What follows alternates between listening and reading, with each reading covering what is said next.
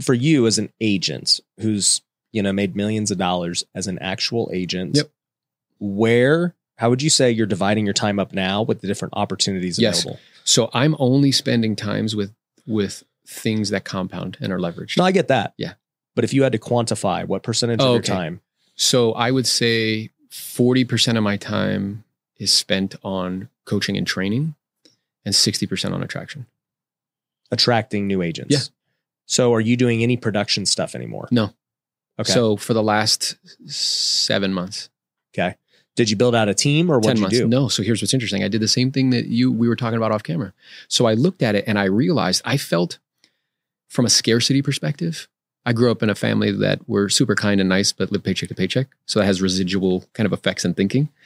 And I felt like a desire to preserve that stream of income, the residential resale side. But I recognized it was just a money grab. I didn't really have a heart for it. I wasn't like passionate about it. So I made the decision when I ran it through those filters of, is this compounding? Is it highly leveraged? And I was like, not the most. Can I make $1 million a year doing it? I could, but it would take a lot of time and energy and effort. And then 3, will it allow me to use my gift or talent in a way that would impact the most people? And the answer was no, because it would only help me. Truthfully, it might help a small group of people, but not as many as I could. Yeah. So what I did is I just let go of it. Mm-hmm. And what I did is for the partners that we have locally, I just give them like deals and leads as they come in. And I just take a small referral fee on those transactions. Got it. So you're just referring out all the leads that you would have generated. Correct. Got it. Yeah, that's easy. I mean, back when I still was licensed, that's all I did. Yeah. I was just referring out anything I got. Sure. It was easy. Yeah. So I guess my question is, doubling down on content, doubling down on the message of recruiting and coaching and everything else. It makes sense from like a scalability perspective.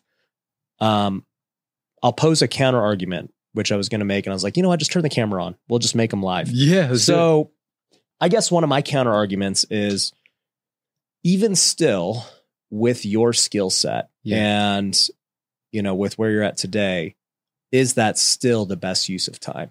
Yeah, it's a good question. And I think at this moment it is.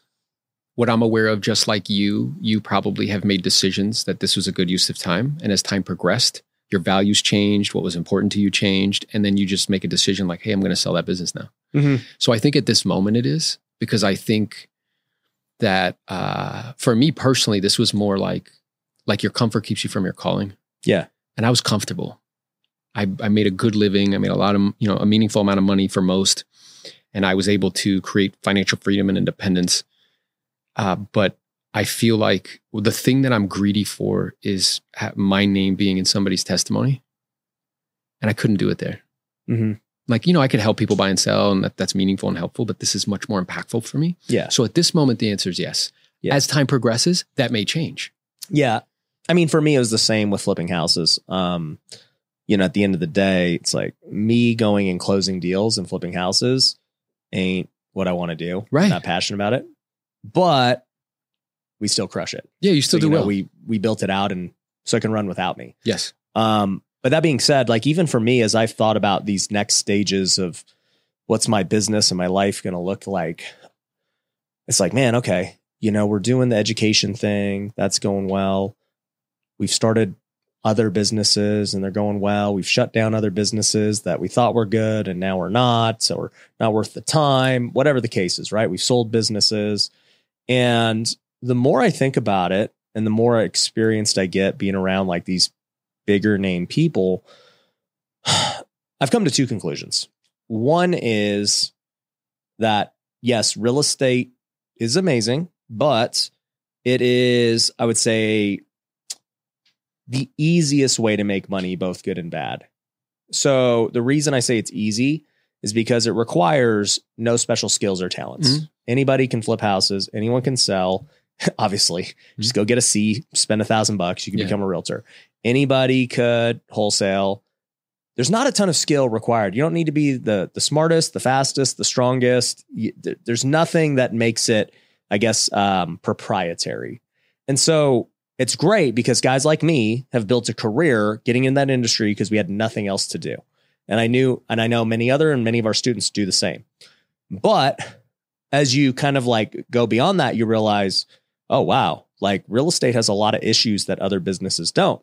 To your point, it's not content. It's not tech. The cash conversion cycle takes forever. It takes a lot of capital to flip. There's a lot of risk, especially if you're flipping, with rental properties. You don't really make money, as far as cash flow goes. You make money on the appreciation and the sale and the tax benefits and all that stuff. And even then you're like, all right, well, I'm going to sell this in 5 years and it doubled and that's great. But then as you get into the other world of business, you realize like, wow, these guys over here are making a lot more money doing these other businesses because number one, they can make money every single day like that, like clockwork. I have other businesses where we literally get paid every single hour. It's like, that doesn't happen in my house flipping business. I'm waiting for that one big check, whenever that is. Right.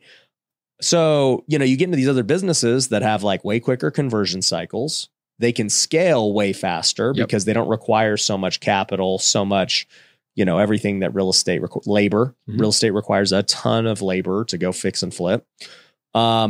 And then two, and probably the most important one is when you actually build enterprise value of a business, it becomes far more valuable than any real estate asset. Correct. And so when I just think about like, okay, what do I want to put my time towards? I run it through a similar filter of, yeah, can this make me $1 million plus a year? Yes, that's like definitely a minimum. But can I sell this business for at least multiples. 8 figures? Yeah. Right? Because if I can't, then I don't want to do it. So like I used to have a downline too, and I saw the same things you saw, but I was like, well, you can't sell this. Like freaking, what's the point? Like it is recurring, but at the end of the day, it's not something that is sellable. And it still requires maintenance nonetheless. Like you said, you got to still nurture it and everything. And like, I've been on YouTube now for 3.5 years. And I think we just had our best month ever of AdSense. It was like 17 grand. And I'm like, cool. Yeah, cool. Thanks guys. That was super worth it. It's worth it in the terms of everything it produced. It produced millions, but like the recurring revenue aspect of YouTube ain't anything. Well, and I think there's 2 components here. So the first one is like from a purely business practical perspective, like you're saying, which is you run it through filters. Is this worth my time? What's the most leverage? What can I sell at the biggest multiple? The second is I read a book called Die with Zero. Yep, I've read it. And that radically changed my thinking. I don't know if that had the experience with you, but it did. And I had a mentor in my life who told me, he looked right at me and he's like, Aaron, you're going to die with a lot of money. And nobody had ever said that to me before. Because I was still like running and racing, like hoping that doesn't happen. And when he said that to me, he's like, hey, the game's no longer money. The game is time and impact. That's really what it is. Yeah. So it's using both of those filters. Yeah. I feel like, definitely for someone like you at your level and what I'm doing, it's like, I use both of those filters to make decisions because sometimes I might make a decision that's not the most leveraged and the most optimal and the most this, but it's like, bro, this is about impact. Yeah. And I'm fine with that. Yeah. No, I 1,000% agree. And I think it changes as your, skill set and your opportunities change. So like for me, I never thought I would sell a business, like it wasn't even on my radar to like flip businesses or I'm like, dude, I flip houses and that's all good. And with the whole education side of things, which is what you're referring to, I'll never sell. Like for one, it's not even sellable because it's me. Yeah, it's you.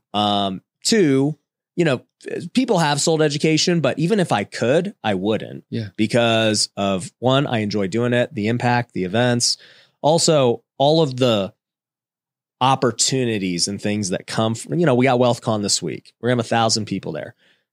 Every single WealthCon, something happens. I get some big investor.